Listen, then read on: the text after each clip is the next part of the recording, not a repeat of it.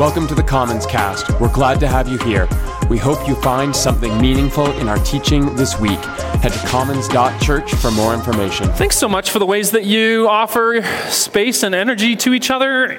We do this each and every week, and it's always amazing to see so many people sort of connecting and saying hello. And we trust also, if you're just new in our community, that's always a space that we know can be a little bit tough to negotiate at times, but we hope you can sort of lean in with us and find space to be welcoming, because that's one of the great joys of coming together. And for those of you that I haven't met personally before, I'll just mention it again. I said it a second ago. My name is Scott, and I serve here in Inglewood as our parish pastor. And as we're getting going today, I just actually want to make a brief mention of the fact that our community's annual general meeting will be happening on March 11th, and that's going to be hosted over at our Kensington parish. And that meeting is actually open to the public, and you can preview all of the relevant documents that get put up at commons.church/AGM. I don't know if there's anything there right now, but you can sort of get ready for the meeting and check in there if you need. We also want everybody to know that while that meeting is public, it's only members who get to participate in the decisions about financials and about the additional motions and about the appointment of new board members. If you are already a member with us, we invite you to activate your membership. You can do so at that same website, commons.church/AGM, or you can go to the roll that's at the Connection Center anytime between now and the beginning of March, and you can just let us know that you're in for another year. That would be great.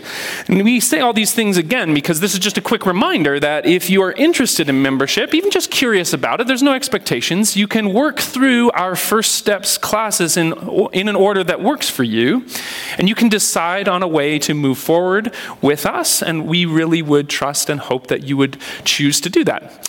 Now, that brings us back to this conversation that we have started 2020 with, that we have called Swipe Right.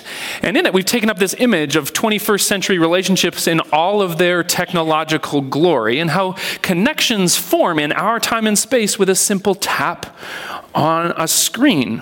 Now, over the last few weeks, we've been spending some time thinking about how really it doesn't matter whether you're using an app or a site in your search for love these days. Maybe you've been in a committed relationship for years. Maybe you're finding your way forward in a sense of sexual identity. Or maybe you're somewhere in between in all of that. The point really isn't that the point actually is, rather, that there's no quick way to shortcut to the kinds of connections that so many of us long for.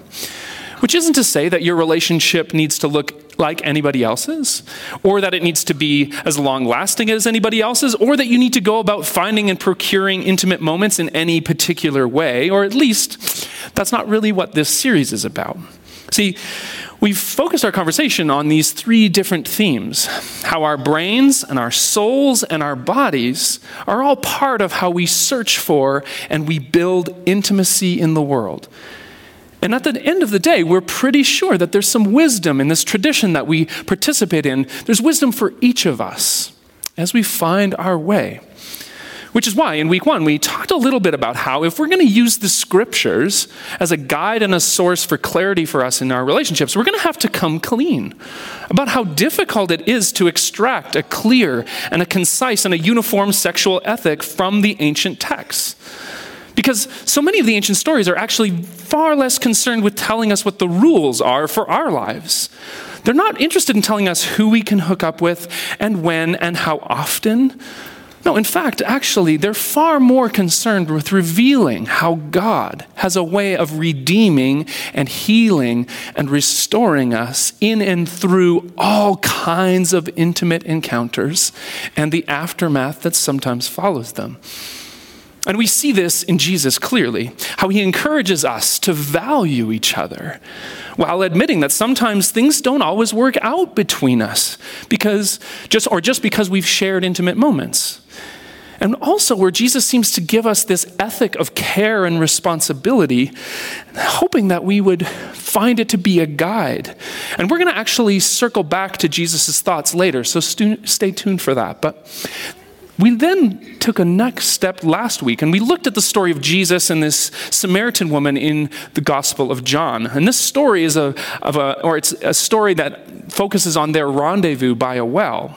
And in this meetup, it becomes quite clear how Jesus is covering all kinds of distance to make this meeting happen. And Bobby used this imagery so well, I think, inviting us to consider all the ways that truly meaningful relationships are the ones that ask us to cover distance, doing the hard work of building connection with another person. And part of that work asks us to take stock of our souls, to attend to the center of our being, where we don't just try to find the religious parameters or patterns that are going to make it easy to take our relationships to the next level, and where we don't just pretend that we're only bodies with desires that others can help us with for the night. More on bodies in a second. That's actually where we're headed today. No, Bobby said, we have a tendency to divide people and connections into categories, but she suggested, what if God's love to us actually comes through all relationships, where friends and colleagues and mentors and adversaries and a myriad of attractive and interesting and compelling people that we cross paths with, how each of these has the potential to make us more soulful, especially if we do the work to be self-aware and we honor the commitments that we've made to those we love and we respect ourselves. Now, having retraced our steps a little bit, we're going to finish this conversation up today. But before we do that, I'm going to invite you to just pray with me for a moment, center ourselves. Join me now. God, you are creator, you are rescuer and comforter. In so many ways, we find you in this world. And we ask that you would guide us now as we come again to ancient text and to wisdom that's carried to us from long ago. And we confess in this moment that we bear your image with brains and bodies and souls that reveal your character in all our daily workings. This is why we ask that you would help us to see your character and to trace its contours today, and help us to see ourselves as we do that.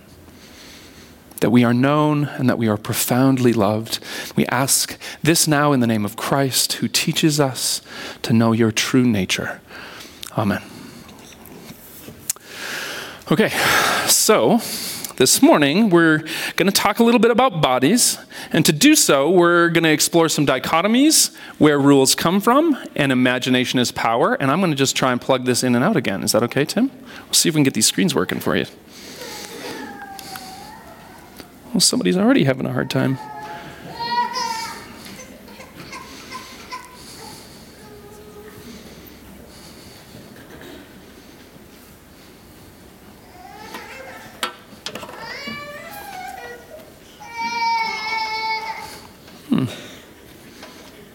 We are not above technical difficulties. I think just give me 1 second.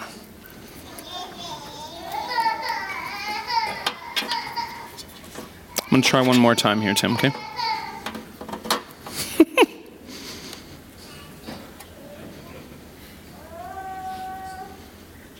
It's not coming through on your end, hey? Okay. Oh.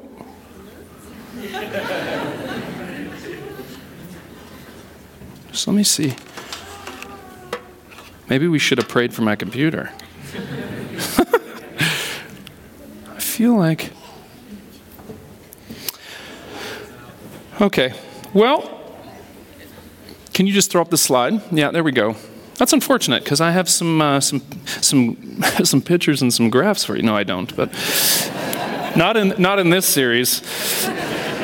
All right, let me just get set up here, and we'll try it again. I just actually joked with my daughter, who's, how old are you, 13? I said, how do you feel about your dad standing at the front of the room talking about this stuff? And she didn't answer me, so I'm not sure how we're going to do. All right, so again, we're going to talk about bodies today, and to do so, we're going to talk about dichotomies, we're going to talk about where rules come from, and we're going to talk about imagination as power. And to do this, we're actually going to jump to a couple of places in the text. So I'm going to invite you to try and stay with me and track with me. And to start, we're actually going to head back to the Song of Songs for a moment. This collection of erotic Hebrew poetry that's right in the middle of our Bibles. And what's interesting is that it often stays there. Many of us don't even go there. And as we discussed a couple of weeks ago, there is some steamy content in this poetry. And it's so steamy, in fact, that some early Christian commentators treated this text like it was a hot potato. And to deal with it, they would quote this obscure Jewish text that told people that they shouldn't read the Song of Songs until they were at least 30 years old. And I was like, 30? I mean, this raises all kinds of questions for me. Like, did the early church leaders think that people just didn't have sex or desire after 30? Did they really think that people shouldn't read their Bibles until 30? Or did they really think that just by telling people to live in their parents' basements, it would all be okay? Right? Truth be told, this story sounds an awful lot like the way parents joke about how their kids will be locked in the house and won't date till they're 30, which I have said in jest, but it's in jest because, of course, this kind of response to erotic poetry is ridiculous. And part of what it reveals, too, is how, at least in our tradition, we really haven't been comfortable with our bodies and ourselves as sexual beings, and we haven't been for a long time. Last week, Bobby referenced how ancient Greek philosophy believed that human experience was defined by this dichotomy of psyche and soma, or mind and body in English. And this isn't an intro philosophy course, so we aren't going to deep dive this, but what you need to know is that by the time of Jesus and his followers, this mind-body perspective was part of the surrounding Greco-Roman worldview. And this is why we see the Apostle Paul, who we're going to talk about in a minute, we see how Paul is regularly confronting ideas from a movement called Gnosticism, which taught, among other things, that human beings are divine souls that have been trapped in bodies by a malevolent deity. And this is a picture in which bodies are the things that hold us back. And they trap us and they deceive us and they manipulate us. And that it's our inner life, our soul, that really matters. And what's interesting is how this just doesn't mesh with the truth claims of the Song of Songs. These poems are so hot and so explicit, and yet they're so embedded in the Hebrew imagination of what it means to be wise, body-wise even. See, because right from the onset, the ancient authors speak of sexual love and experience in a deeply embodied sensory way. The poem begins with a young woman speaking, "Let him kiss me with the kisses of his mouth, for your love is more delightful than wine," which I'm sure some people would take exception with, but anyways. "Pleasing is the fragrance of your perfumes. Your name is like perfume poured out. No wonder the young women love you. Take me away with you. Let's hurry," she says. And there's some urgency there, and we learn why, because a little later she says, "My perfume spread its fragrance in the room. My beloved is to me like a package of myrrh resting between my breasts." To which he replies, "How beautiful you are. How beautiful. Your eyes are like doves." And there he goes again with his ill-timed wildlife references, which you might remember from a couple weeks ago. But anyways, as we noted in week 1, what we see here in this text is this profound representation of mutual encounter and mutual pleasure, where the poetry isn't just another version of love as defined by the male gaze, where both partners see and seek the other.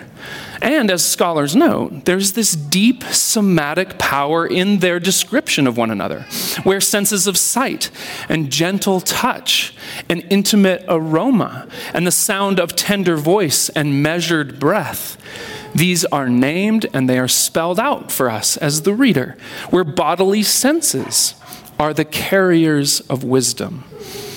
And how is this? Well, as scholar F. Scott Spencer points out, we really begin to grasp the insight of these poems when we compare them with imagery in other Hebrew wisdom literature. For example, how in Proverbs 7, there's this image or picture of a wayward or a seductive woman, as she's called. She's an analogy for how youthful and sexual desire can become an issue for some of us. and how these powers that she have, they lure a vulnerable young man with seductive words and a perfumed bed, which are also images that are marked by this sensory language. And to be clear, before I go on talking about this, we need to unmask the unfair and inappropriate gendering of sexual temptation here, where the feminine is seen as being evil and ensnaring, and the male is vulnerable and susceptible. And this is, quite frankly, a lie. And it's a biased illusion that can distract us from the sustained male practices of violence and possessiveness and control over female bodies in every culture, in every time period, full stop. Now, having said that, what makes the Song of Songs so profound is how it tells its story of bodies and beauty and longing and experience. And it tells this story without a hint of death or deception, with a tone that is thoroughly exuberant, jubilant, and intoxicating, to quote one scholar, where bodies come together. Yes, they do. But then also sometimes they don't. And no one's trapped, and no one's restricted, no one's left feeling like they're being used for somebody else's benefit. And that is wisdom that we find here. And this is wisdom that we all need. See, because whether you're involved with somebody right now and you're figuring out how to love each other mutually, or maybe you live with someone and you're trying to figure out what sexual connection looks like now that times have changed and your bodies have changed. Maybe you grapple with your longing because you're not in a relationship where you can feel honored and respected. Or we also realize that maybe you're asexual or aromantic and you don't feel seen or known in these kinds of texts or descriptions at all. And whatever your story, the wisdom that comes to us in this ancient poetry is that our bodies can be a source of good. A source of goodness that pushes back against ancient philosophy and controlling religious restrictions and the weight of shame that we sometimes pick up because of some experience we've had, which opens you up to the truth that arrives in the story of God in Christ. Because if, as Luke Timothy Johnson contends, if in Jesus the privileged arena of divine disclosure is the human body, then we need to do away with dichotomies that label our bodies as profane and our beliefs as sacred. And instead, we need to embrace a life in which our desires and our sexual experiences, or our lack of them, our longings, our expectations, and our explorations, these have the potential to lead us into wise living, into full living, maybe even the kind of living that Jesus called eternal and promised us. Which, as good as that sounds, it still leaves us having to find our way in the world, right? I mean, most of us can admit that our search for intimacy hasn't always led us into bright, airy spaces. There's plenty of awkward moments, rejections, and missed opportunities to go around. And I mean, maybe it's been awesome for you, and you should be up here doing the teaching. But I suspect, actually, that we can all acknowledge this difficulty. That even if we can admit that our bodies might be a source of wisdom, we aren't always sure what the parameters are or how to find them and hold on to them. And guess what? Those kinds of questions that we have, these questions have an ancient parallel as well. Because there's this interesting section in one of Paul's letters to his friends in the ancient city of Corinth, a section that might help us unpack who makes the rules. See, in 1 Corinthians chapter 6, it becomes clear that Paul has heard about some things happening. Some of these people have been trying to form wisdom for sexual practice by saying things like, I have the right to do anything. And Paul responds to each of these comments that these friends of his have made. He responds with a suggestion of his own. He says to his friends, you think you can do anything? You know what, that might be true, but be honest. Not everything is beneficial, right? And then he goes on, you say you have the right to do anything. Okay, Paul says, but isn't it better to not be ruled or controlled by anything? He repeats what they've said to him. You say food for the stomach and stomach for the food, and God will destroy them both. And here, Paul's friends are using some of that Greek philosophy I mentioned a second ago. They're saying, in effect, listen, bro, isn't sex just like food? Our bodies need it. They're made for it. I mean, isn't God just going to destroy our bodies anyways? So what I do with my body, it's no big deal, right? And Paul responds. He says, well, no, actually. The body, however, is not meant for sexual immorality, but for God and God for the body, Paul says to his friends. And here, Paul's just affirming a central Christian doctrine, the notion that our bodies aren't meaningless, that Christ's life and death and resurrection in a body, this tells us something about how much God values bodies and restores bodies. Now, a couple quick things to note here in this Pauline text. First, the Greek term that Paul uses for sexual immorality here. This is actually a common word in the vocabulary of the ancient world, and it often just referred to prostitution or to illicit or unallowed sexual practices. And the larger passage actually suggests that some of the men in this Christian community were continuing to frequent temples and establishments where they could have sex with women that they were not committed to. Women who, in many cases, had no control over their own bodies. And it was this practice that was also completely normal in that culture for men of status. And when we pair that knowledge with a second observation, that Paul doesn't seem to anywhere in these verses scold these men for betraying their marriages, we realize that what we have here isn't an instance of Paul making some rules for some people. This is an attempt and an encouragement to be wise. Paul says, sure, you can do anything that you want. You're allowed to in some cases. But are those things best? Are they beneficial to you, for your family, to your community? There's another thing to note here, though, too, beyond those questions. See, some biblical scholars believe that this conversation that Paul's having with his friends, it's actually a bit of an argument between two philosophical positions. On one hand, you have these men in Corinth, men of position and power. They seem to be influenced by this Greek philosophy tradition called Sophism, which was a Greek school that taught men in the culture to be skilled and to be respectable. And along the way, it reinforced the structures of power that supported the ruling classes and the nobility. So when they're defending their sexual rights to Paul, saying we can do anything, they did so from a place of feeling entitled. And even in some cases, they felt that they were virtuous and moral. To which Paul seems to be replying from this perspective of what we call the Stoic school, which is a Greek tradition that taught its followers to pursue contentment. It taught them to not be controlled by any pleasure, to respect and to care and seek justice for everyone. Meaning that, I don't know if you can see this, meaning that in some small measure, Paul is using the wisdom of his day, not just the scriptures, to challenge his friends and his community members, which is a practice that I think might help us as we try to discern who sets the boundaries for our bodies. Where if you don't already, you might seek the insights of a patient therapist or some discerning friends as you pursue intimate relationships. Or maybe you need to lean into some of the research that's being done by psychologists and other practitioners that's looking at how we form healthy and strong sexual bonds as human beings. We can all learn to be better in this area. And I wanted to quickly, I was going to show you a picture, but I want to quickly recommend somebody to you, Esther Perel, who speaks so poignantly to how our bodies and our affections change over time. She has a couple of best-selling books.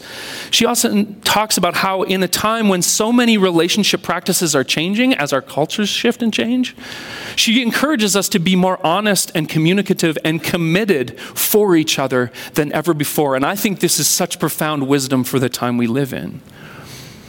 Or perhaps you need to venture out with some care and some self-awareness into the host of resources that help each of us to know our bodies, to know their pleasures, to explore the nuances that our bodies provide, and also to explore those of our partner or those of our future partners or prospective partners. Because when we do this, we build a base of wisdom that both affirms your freedom, but it also affirms Paul's suggestion to his friends that it's important to consider what's beneficial to. And before we move on, I want to say one more quick thing about this quickly. For those of you who in your story you've been told what's right and what's appropriate and what's allowed, and you've been told this by people who look like me or present like me. Cisgendered, white, dude, straight. People who so often are responsible for sexual pain and violence and control in our world, while then, coincidentally, they're also profoundly connected to shaping our conversations about sexual guidelines a lot of the time. And sometimes those things don't come together. If that's part of your story, I want to encourage you to find kind and kindred voices to shape your wisdom of how to make the rules, where the tender voice of the divine might come to you and restore and empower you for the future through some different sources than you've heard and seen and known before. And if you are looking for a place to start, can I humbly suggest that you listen to our very own Bobby Sockold's podcast Between Sundays, and specifically her conversation with photographer Elise Bouvier. Came out right around Christmas. And in this chat that they have, it affirms the soulful work of journeying with God in our bodies. But it does so from a perspective that many of us might find revelatory and profound. And I found it to be transforming and vulnerable and desperately needed in a community like ours. I promise you, you won't regret that. Which brings us nearly to the end of all this body talk. This discussion of what it means for us to consider how we are both spiritual and sexual beings, finding freedom and light that we need along the way. And for as much as Christian groups and systems have tried to help and guide and often control the sexual lives of adherents, you know what? It is surprising how little Jesus' followers remembered him talking about sex. But before we're done today, we're going to revisit one of those times that he actually did. And for this, we return to Jesus' famous sermon, the Sermon on the Mount, and to a passage that we didn't really get into when we spent some time in the Sermon on the Mount this fall. And here, Jesus is giving a series of comparative teachings. He's telling his followers that while they might have heard some moral axioms about their bodies before, this new movement that he was starting in the world, it was going to be committed to something more than those axioms. It was going to be committed to a better way in the world. And in one instance, Jesus said this. He said, "You have heard it said, 'You shall not commit adultery.' But I tell you that anyone who looks at a woman lustfully has already committed adultery with her in his heart. If your right eye causes you to stumble, gouge it out and throw it away. And it's better for you to lose one part of your body than for your whole body to be thrown into hell." And right off the top, again, it's important to know the ways that ancient language speaks to men and speaks of women. We really do need to admit that any of us, regardless of gender, orientation, or persuasion, we stand to learn something from Jesus' teaching, regardless of how the pronouns fit in the text. Because Jesus is after something in this text. And it's not really about how to or how not to have sex. Jesus says, listen, way back in the Hebrew Bible, it was said, in the 6th of the 10 Commandments, you heard it said, "You shall not commit adultery." And everybody in the crowd is thinking, yep, we've heard that, check. Then he keeps on going. He says, "But I tell you that anybody who looks at a woman lustfully has already committed adultery in their heart." And there is something curious happening in the translations here.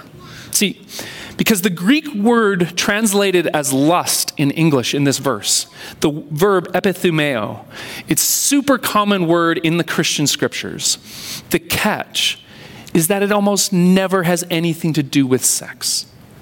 Most of the time, this verb is more in line with the 10 Commandments and the English word that we translate as covet, which is used in the passage that Jesus is quoting from, where we read, "You shall not covet, epithumeo, your neighbor's house. You shall not covet your neighbor's wife, or his male or female servant, or his ox, or his donkey, or anything that belongs to your neighbor." which just means that Jesus is getting at something more than looking at someone and having sexual thoughts. I mean, that happens. Our imaginations construct all kinds of scenarios in which we end up with other people. But our bodies aren't the problem when that's happening. And beauty isn't the problem. And our longing isn't even really the problem there. And you know what? I'm not even sure Jesus is concerned that we have imaginations.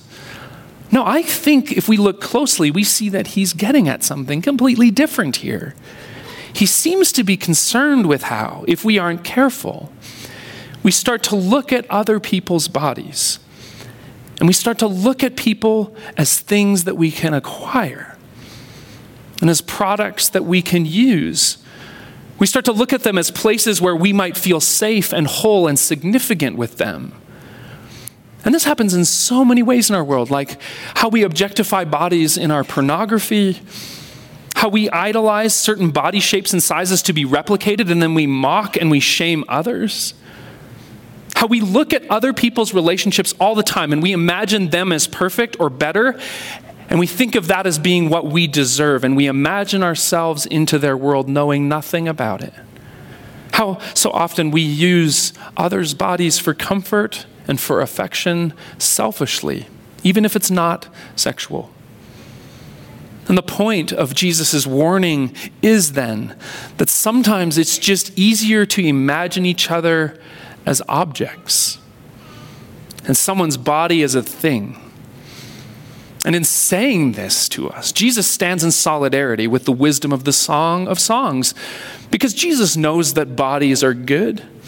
Jesus knows that bodies are beautiful and that we experience them with all of our senses as a part of being in God's divine creation. And he also offers wisdom that informs rule suggestions like we see Paul giving to his friends, where Jesus seems to be encouraging us to respect and seek what's beneficial for others in all of our sexual practice. And this is wisdom that ultimately can come back to us. Because I'm not so sure Jesus wants us to be gouging out our eyes or cutting off our hands when they fail us.